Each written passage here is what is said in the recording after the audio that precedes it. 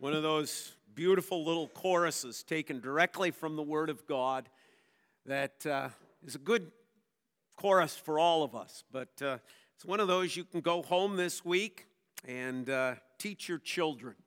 That little chorus is a reminder for their life as well. We turn this evening to the book of 2 Peter chapter 1. 2 Peter chapter 1.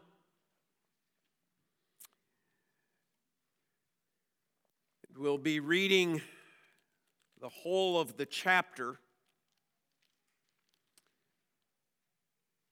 although our message is really verses 20 and 21, the last two of the chapter. Let's hear then God's breathed out word to us. Simon Peter, a servant and apostle of Jesus Christ, to those who have obtained a faith of equal standing with ours by the righteousness of our God and Savior Jesus Christ. May grace and peace be multiplied to you in the knowledge of God and of Jesus our Lord.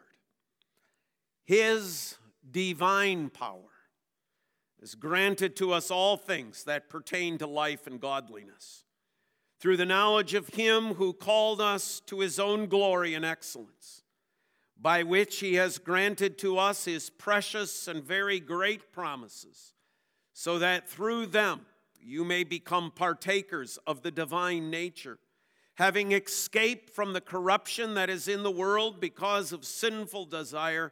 For this very reason, make every effort to supplement your faith with virtue, virtue with knowledge, and knowledge with self-control, and self-control with steadfastness, and steadfastness with godliness, and godliness with brotherly affection, and brotherly affection with love. For if these qualities are yours and are increasing, they keep you from being ineffective or unfruitful in the knowledge of our Lord Jesus Christ. For whoever lacks these qualities is so nearsighted that he is blind, having forgotten that he was cleansed from his former sins. Therefore, brothers, be all the more diligent to confirm your calling and election. For if you practice these qualities, you will never fall. For in this way, there will be richly provided for you an entrance into the eternal kingdom of our Lord and Savior Jesus Christ. Therefore, I intend always to remind you of these qualities, though you know them and are established in the truth that you have. I think it is right, as long as I am in the body, to stir you up by way of reminder, since I know that the putting off of my body will be soon, as our Lord Jesus Christ made clear to me. And I will make every effort so that after my departure you may be able at any time to recall these things. For we did not follow cleverly devised myths when we made known to you the power and coming of our Lord Jesus Christ, but we were eyewitnesses of His majesty. For when He received honor and glory from God the Father, and the voice was borne to Him by the majestic glory, "This is my beloved Son, with whom I am well pleased." We ourselves heard this very voice, borne from heaven, for we were with Him on the holy mountain.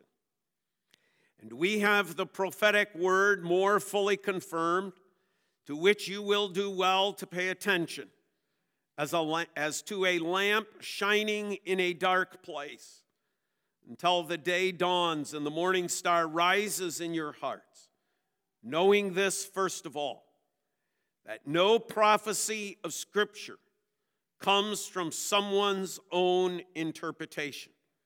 For no prophecy was ever produced by the will of man, but men spoke from God as they were carried along by the Holy Spirit. As far the reading of God's Word. Let's again bow in prayer. Father, what a privilege it is to sit in this building, in your sanctuary here tonight, and to open your scriptures up and read them together. Let us pray that whether we do it here or do it individually at home or at a Bible study, this privilege will not be taken away from us in this country, that we can still open your word openly. Dear Lord, we ask that you will now be with Pastor Bob as he begins his series on the Holy Scriptures, that you will bless him in giving his messages, and you'll bless us as we receive them. All this we ask in Christ's name, amen. And amen. So there is always a danger when you preach through a document such as the Westminster Confession of Faith or the larger, shorter catechisms, or as many of us were used to in days past of the Heidelberg Catechism, using each one of those Lord's days on consecutive Sundays. There's always a danger that you preach the document and not the Word of God. That you preach that which is produced by man, even though we think it is good, and we think it is accurate, and we reflect that it is true.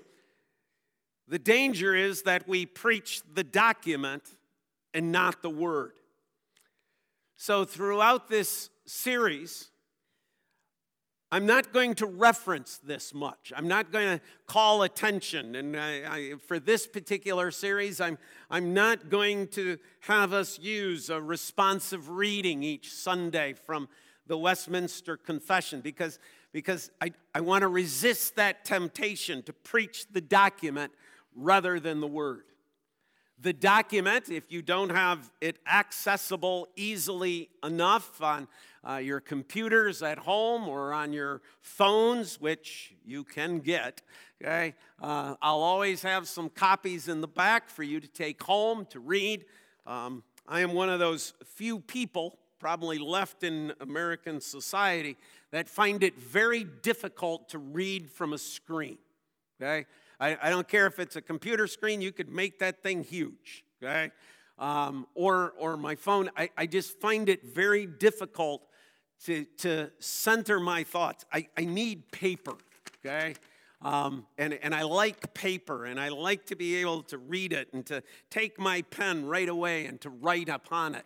I know if somebody's going to say, Pastor Bob, you can do that with note-taking on your phone. No, I can't, okay? Because it would be gone by the time I pressed the button, okay? So it would disappear for me. But I want to use it as the guide. So the first article of the Westminster Confession is about Scripture. So that's what our message is on tonight, from the Word of God, okay? What does God's Word tell us about Scripture? And we will do that, Lord willing, as we go through this series using the topic that is raised by the Westminster Confession as that which we then dig into in Scripture. And throughout the week, you can dig into this, okay? Read it over, study it. The particular one I have here has all the Scripture citations to it as well. But for tonight, we want to look at 2 Peter chapter 1, particularly then verse 21. For no prophecy was ever produced by the will of man, but men spoke from God as they were carried along by the Holy Spirit. What does Peter mean by that? Well, the first thing I think we could say is this. Peter is highlighting for us the uniqueness of Scripture, the uniqueness of this book. It's unique because man is not the source. Every other book that exists in this world is the product of man. This is the only book that is the product of God. And we need to think about that, right? For no prophecy was ever produced by the will of man, but men spoke from God as they were carried along by the Holy Spirit. The uniqueness of this document. We could have, just think of the largest library that there is in the world. One book in that library stands apart from all others. Now, that doesn't mean those other books don't contain statements of truth. They don't contain ideas of truth. They don't contain historical true facts or true facts about the world, okay, as it exists. That's not the point. The point is, where did it arise? Where did it come from? The Bible is unique in the fact that the source is God Himself. This is the direct Word of God. It is the direct word, then, of the one who knows all. The one who knows all is sharing with us that which we need for life and godliness. He is sharing with us that which we need to know for eternal life and how to live our lives in a godly, God-glorifying way. God. I could write a book and give my opinion. I could write a book and take some scripture verses and put them together, and I could offer you my opinion and weighed against the rest of Scripture. You could say, I judge, Bob, that you're not right here with your conclusions. Or you could judge, Bob, I think in this book you have written, it's not happening, folks. This book you have written, that you've taken these Scripture passage, worked well with them, but you see, that Scripture is not from me. I didn't come up with the Scriptures. That comes from God. Comes directly from God. We'll talk more about that in the rest of the sermon. But the all-knowing God. So there's nothing short here. It's not like there's something incomplete or that God doesn't quite get it or God doesn't quite understand or God doesn't quite know for sure how salvation works. Everything we need for life and godliness is here because it comes from the one who knows all. And it comes from the one who is holy, the one who is absent from any sin, the one who is absent from any imperfections. That too has a consequence, doesn't it, for what is here. It comes from the one who is spirit, not material. It comes from the one as well, as we referenced this morning, who is love. This is a book in which God reveals His love to us. How do we know that God is agape? Here it is. Here it is. This teaches us over the course of thousands of years that God is love. He has demonstrated. But it's simply also an act of His love to give it to us. The all-knowing one shares with us, gives to us. Out of His love, He communicates. He reveals Himself to us. He tells us about Himself. He tells us what He has done for us. Out of love. Out of perfect love. So one of the things that Peter is revealing to us in this 21st verse is the fact that the Scriptures are unique. Not by man.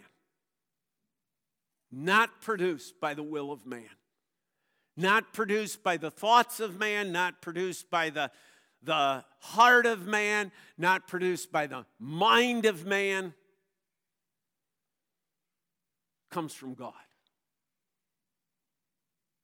Means this book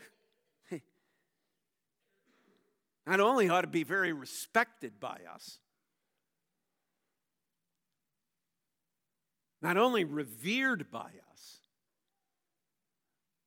but it ought to be read by us and studied by us and contemplated by us and lived by us as well.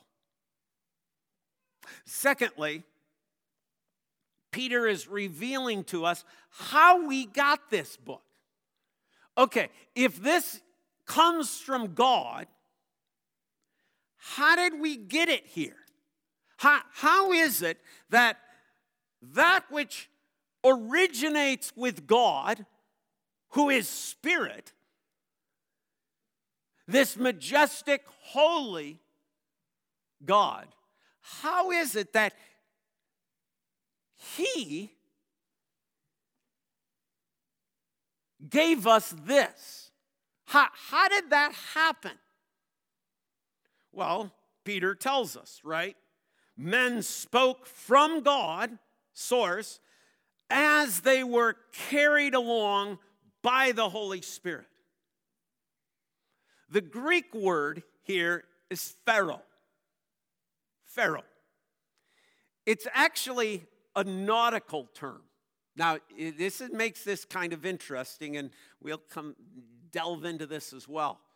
Now, who's writing this? Who's the human author that God is using? Just somebody tell me. Peter. What was Peter's occupation? What do fishermen do their work on? Boats, right? On the water. This is a nautical term. To be carried along is the same idea as a boat in full sail with the wind in the sails pushing it along. Right? So that's the word that's being used. You have a boat, you have a sail, and then you have the breath, the wind coming and blowing and filling the sails so that the sail moves along. Okay, let's test your memory. What's the Greek word? Pharaoh, right? Ever hear of a ferry? Not F-A-I-R-Y, F-E-R-R-Y. What does it do? It carries goods back and forth over the water. Or it carries people back and forth. This morning, I'm watching them load that truck onto that boat that's going to that island and going. I was waiting for the whole thing to just go under the water, okay? Got to tell you, I was almost a little disappointed it didn't, okay? Well, but they got it on. Looked like a bunch of Dutchmen trying to save some money to me, but, okay?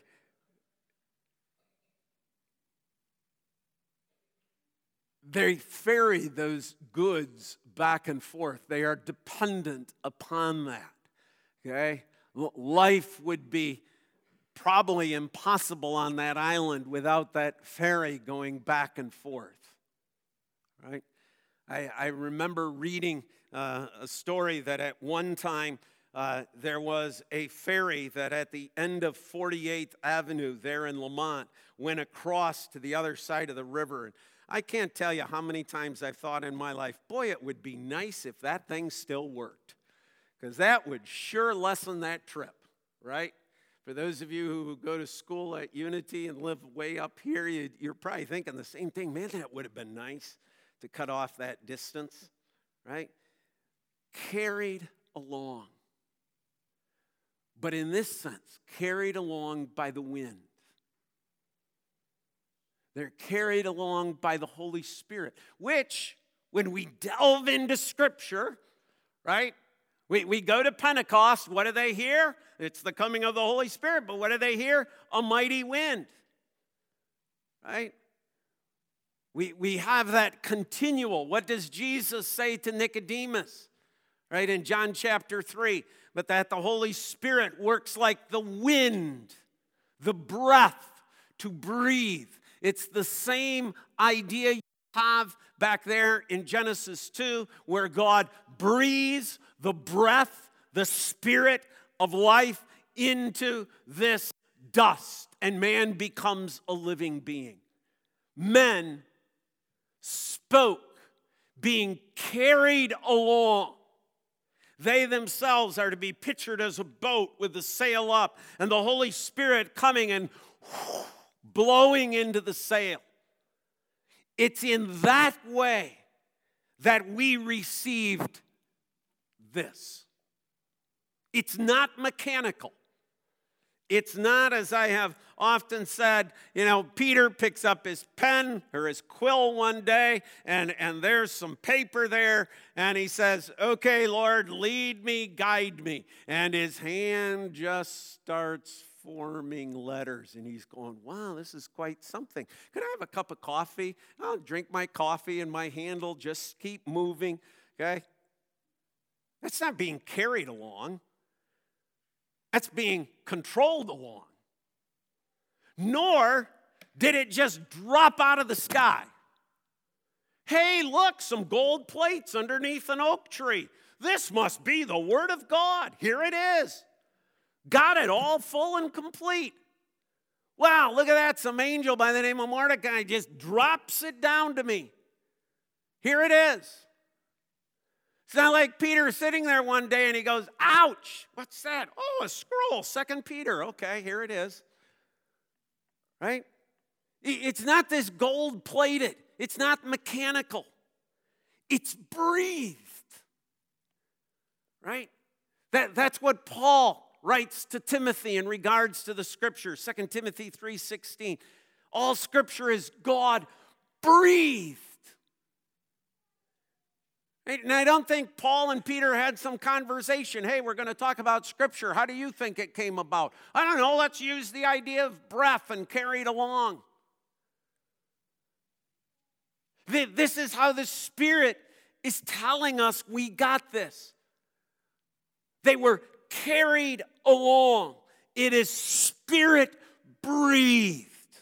So that what Peter writes is the very breath of the Spirit. So that what Paul writes is the breath of the Spirit. What Moses writes is the breath of the Spirit. What David pens in the Psalm is the breath of the Spirit. He's being carried along. He's being blown along in His. Without the Spirit, there's no writing. Without the Spirit, there is nothing. It is only the Spirit blowing that causes the movement. The process.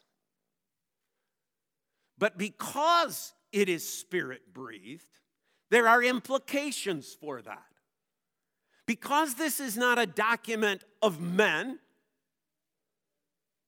because it is a document produced and given to us as the Word of God through Christ by the means of the breath of the Holy Spirit breathed out, it means it's guarded. It means there are certain protections put upon this word. Right? When I write, there aren't many protections, except hopefully my own cautions to stop and think, is this really what I should write? Is this really what I should say? Am I saying it right? Am I saying it correctly? Okay? Writing letters and that sort of things and documents for church, it's one of the hardest tasks for me as the pastor to do. Okay, to sit down and to write in that regard. Because you need to be so careful in your choice of words. You need to be careful that in writing you're actually saying what needs to be said in the right way that it's being said. Well, this document, this word, this scripture comes to us by the Holy Spirit, and it is guarded by Him. And we use two words to describe that guarding. The first word we use is that word is then inerrant.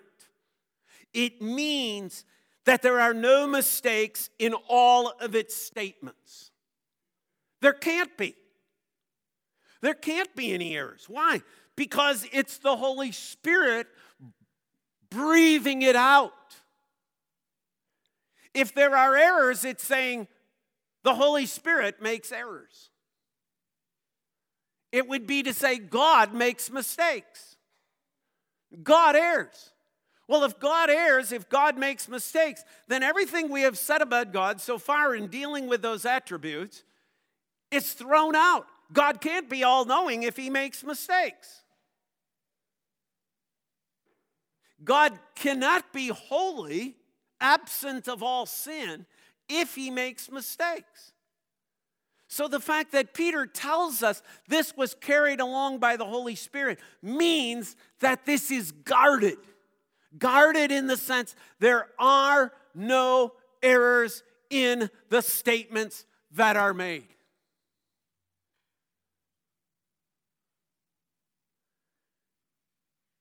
Every other book,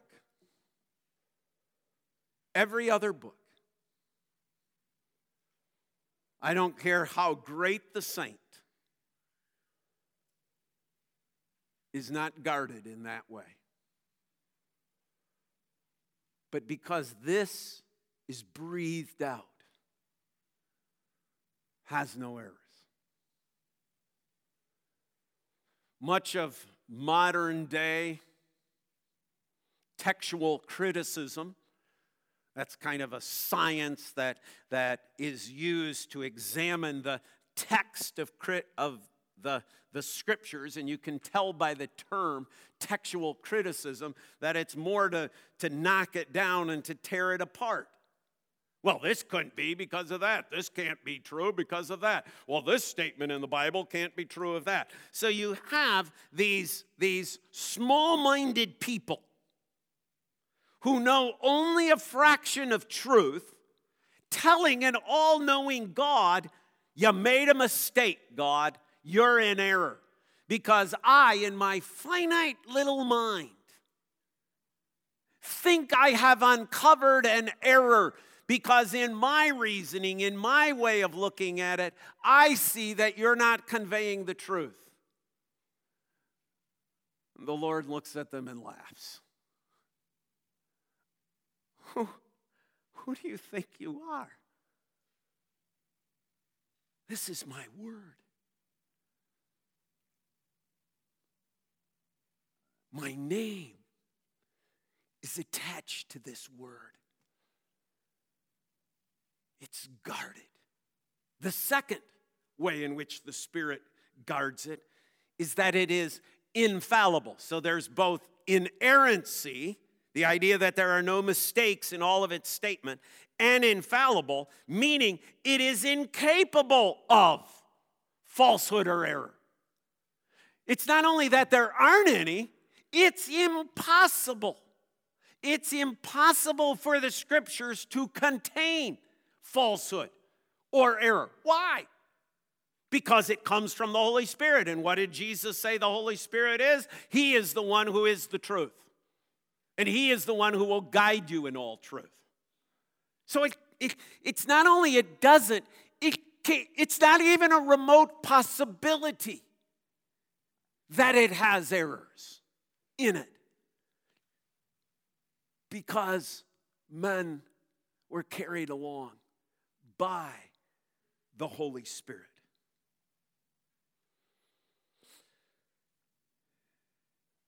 And I should add one other thing. That carried along is in a verb tense. Going back to this morning, things are very precise here. In a verb tense that doesn't say the Holy Spirit blew, got Peter started, and then the rest is Peter. Right? That the momentum just carried him on. Right? Think about this in terms of a sailboat, right? You get a gust of wind, and the boat starts moving. The wind goes quiet, but the boat may keep moving. But the tense of the word carried means continued until completion, ongoing until it was done. So Peter, we would say, let's look at it this way, is carried along from the word Simon, verse 1, first word, all the way to the word amen, last word, chapter 3. He is carried along fully, completely, all the way. Spirit doesn't just get him started, but the Spirit continues. But the third thing for tonight from this passage is not only the uniqueness of the word, not only the inspiration of the scripture, but the message. Peter's point in this chapter is that the message of scripture is this: it is the truth. It is the truth because it is the Word of God, given to us by the Holy Spirit who carried men along and put it in words for us. But this is the truth. Our Wednesday night fellowship 2 meetings ago began with the question, what is truth? Right? God is truth. That's God. You cannot separate God from His Word. This is truth. All the tomatoes that are flung at this book, all the heresy that comes against it, all the false teaching that arises, all the enemies of this word, all attempts to destroy it and to get rid of it. You cannot change the truth. Well, I don't believe it. That doesn't mean it isn't true. Well, I don't accept it. That doesn't mean it isn't true.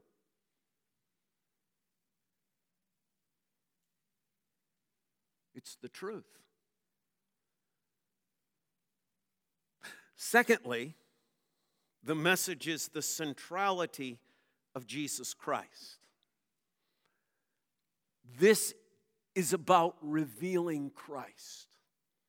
From Genesis 1:1 in the beginning to the final and ultimate amen. This is about our Heavenly Father in love, revealing to you and I His love for us as demonstrated in Jesus Christ. That's the centrality of the message. And as we read this word, we always have to be reading this word in the light of Christ. If we do not read this word, if we separate Christ as, well, Christ is only part of the word, or Christ is only a section, or Christ is only in this part, right? One of the blessings of the Bible studies we've had for 32 years is the fact that even I, as pastor, we continually, no matter where we are, no matter what passage we're at, we see Christ. He's always there. It's always God out of His love sharing with us our Savior, sharing with us our hope, sharing with us the truth. And lastly, the word contains a call. Believe. Believe.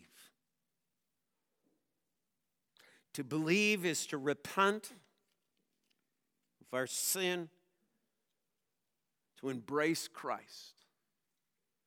To believe is to live in the footsteps of our Savior. Hence, the Westminster writers did us a great service. They're saying, whatever else we talk about, whatever else is discussed, whatever other topics come our way,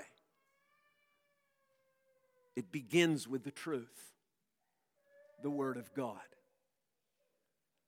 Read it, study it, live it. And God's people say, amen.